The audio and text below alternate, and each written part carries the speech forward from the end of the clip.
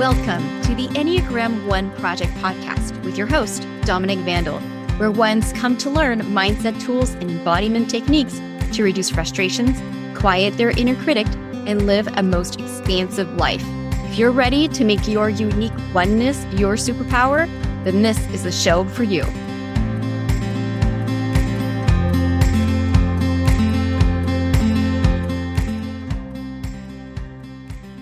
Welcome, everyone. You are listening to the Enneagram 1 Project podcast, episode 17, Enneagram Type 1 Starter Guide.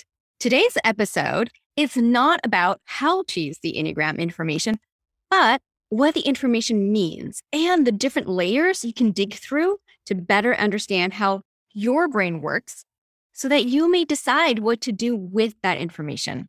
I obviously did not create the Enneagram, and so I will do my very best to give credit as I go so that you can benefit from learning from those same sources and for transparency.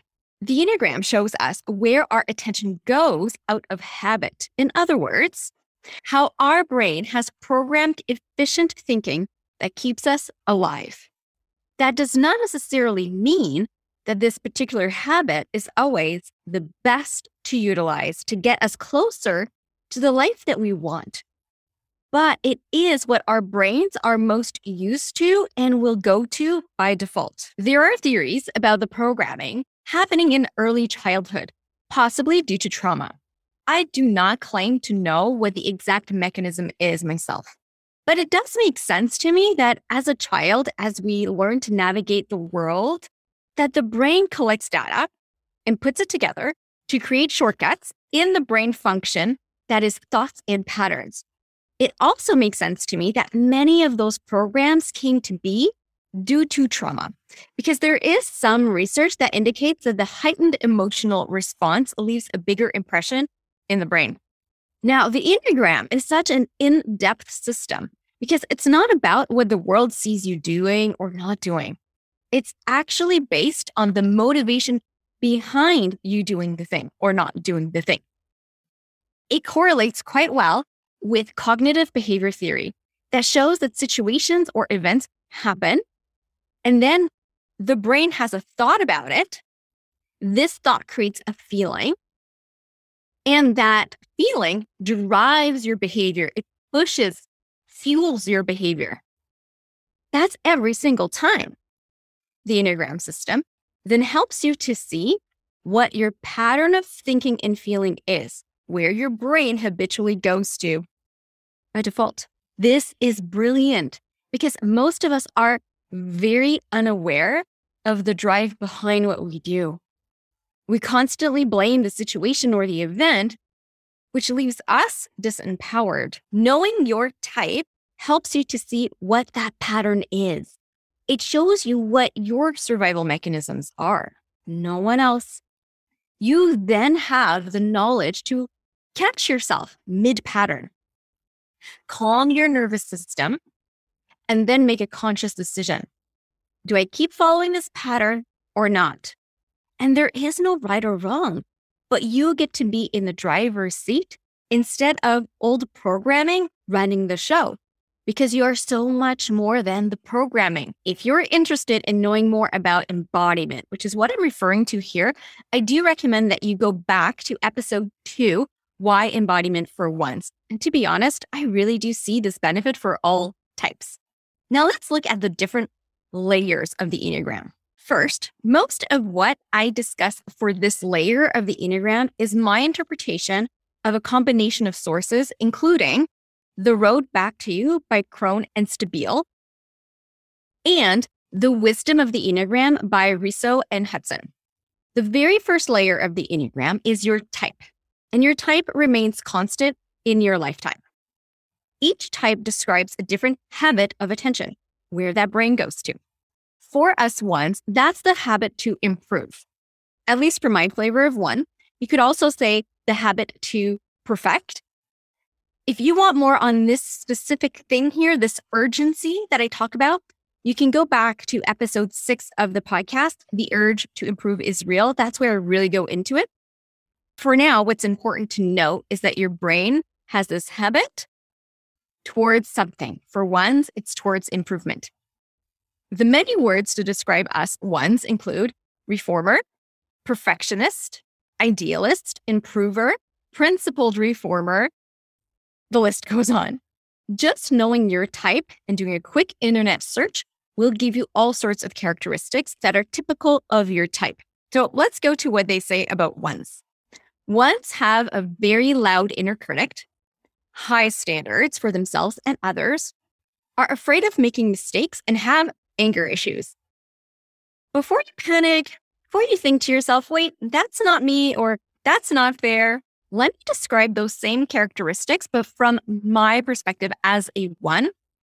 Before I was introduced to coaching and embodiment, I would have said, I have a discerning inner critic that serves me as my moral compass. My standards are really basic, human decency, and really basic expectations. I like to make sure I do my best work because the recipient is deserving. And I don't have anger issues. Nope. I am just well-mannered. If you're a one, then you know that these characteristics can be an asset and they can be a hindrance. Now, there's more knowledge for you in your type. This was just part one. You can discern the basic motivation, usually referred to as basic fear or basic desire. For ones, that would be the basic fear of being bad and basic desire to be good. That means that as a one, the motivation behind improving that habit of attention, yes, the motivation behind improving is to be good and not bad, or be seen as good and not bad. What that is exactly will be different for each and every person, even if you are a one, because what you think is good and what you think is bad is based on your lived experience and how you interpret it. Some of it is socialization, conditioning. Your parents might have said, good people do these things, bad people do these things. Full consensus on what constitutes as good or bad action simply does not exist. In other words, not all ones would see the same set of actions as good behavior or as bad behavior. Always up to the individual. The next part that you can discern with your personality type is your point of stress and your point of growth. That is to say, when you hold tension, when you're stressed, versus when you are in expansion, it's open. For us, that would be taking on more of the characteristics of the four, the individualist, when stressed. That looks like wanting to improve and making it all about you, such as victim mentality. And that's when we let out the bottled up frustrations.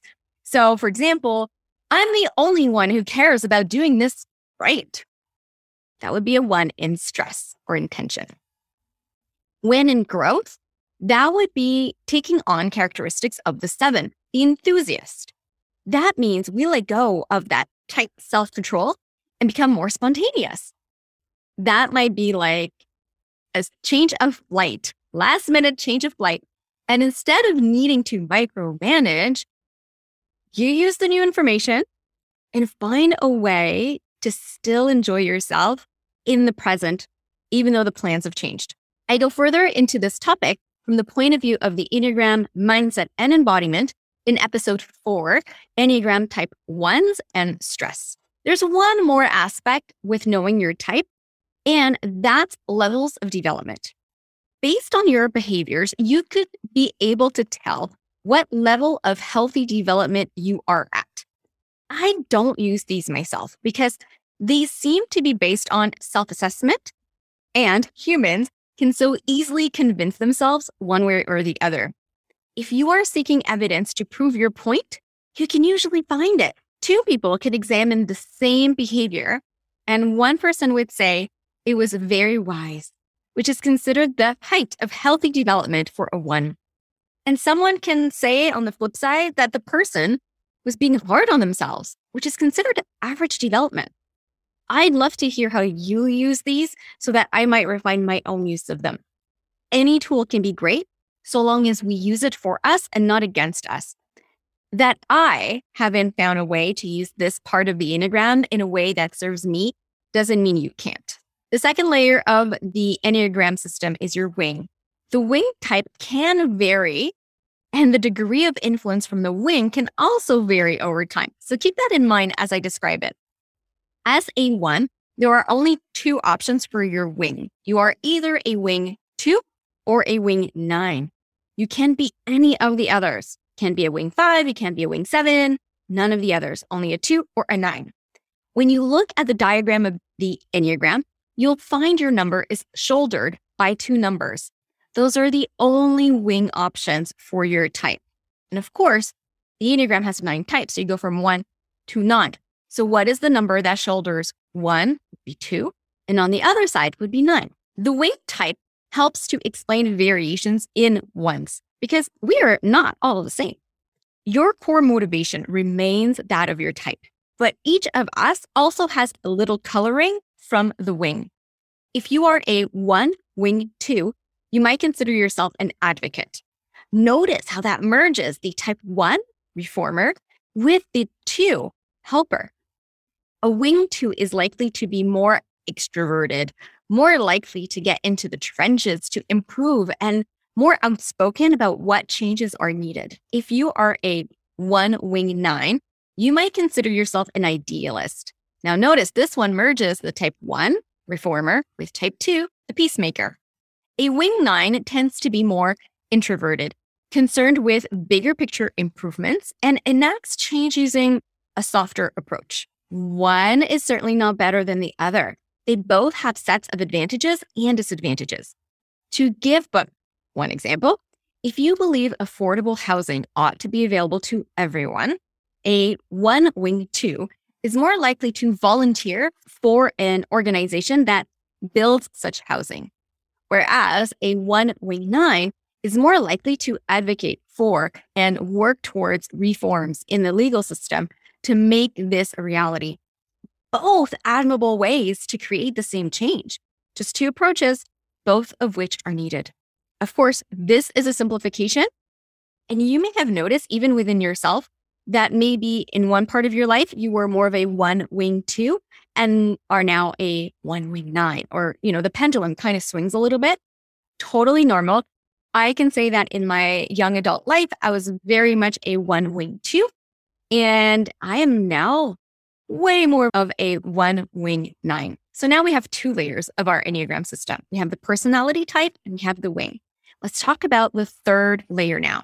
That is instinctual variant. This is a layer that I will really introduce, and I mean really just introduce, because it is quite complex when it comes to instinctual variant. I absolutely love the work of John Lukovich. For understanding this concept, you can find more in his book, The Instinctual Drives and the Enneagram. The theory states that we humans have needed to rely on different strategies to survive. Those are self-preservation, social, and one-to-one, also known as sexual. So not only are we acting from our different core motivation, as described in our type, and influenced by our wing, we are also being driven by the 3 basic instincts. It's the primal need that the habit of attention is trying to solve for.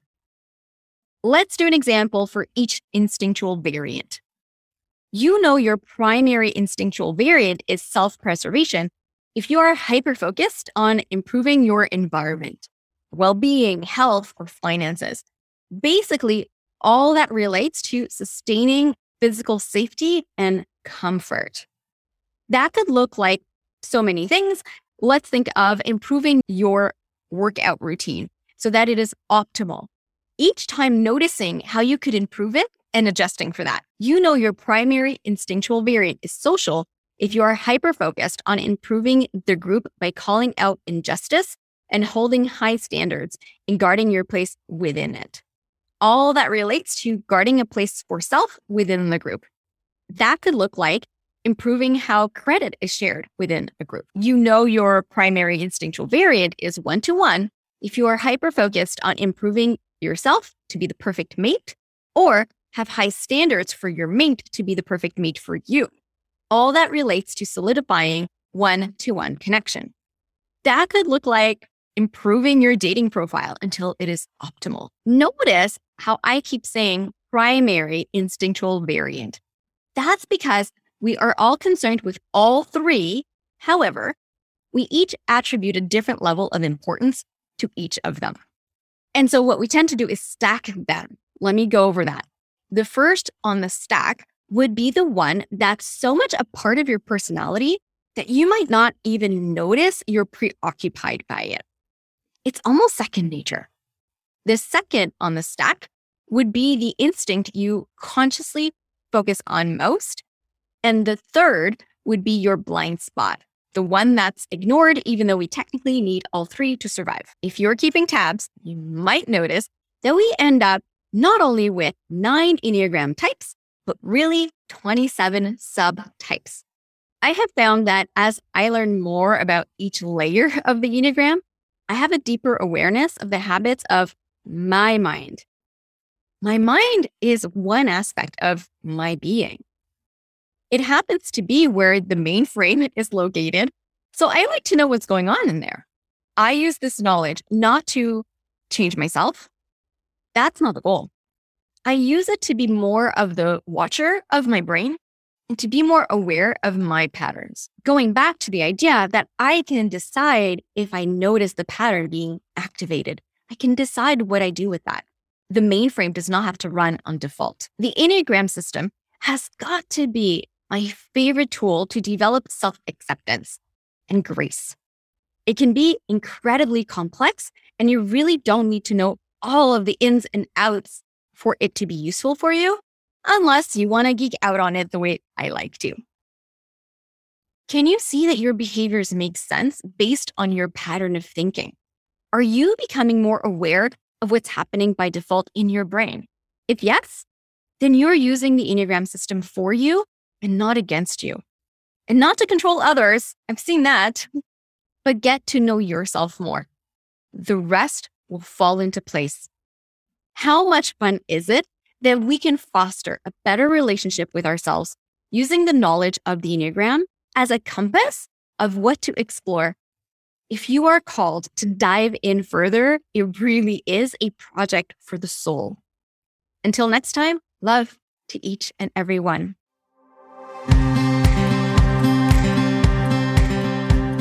Thank you so much for listening to the Enneagram 1 Project podcast, your go-to podcast for all things one. Now, if you're wanting to integrate what you're learning here and be supported by your very own personal Enneagram 1 life coach, then I invite you to head over to my website, DominiqueVandal.com. DominiqueVandal. Look at the very top of the page for the Work With Me tab. I'd love to be the one in your corner, helping you to navigate your oneness. Let's make it your superpower.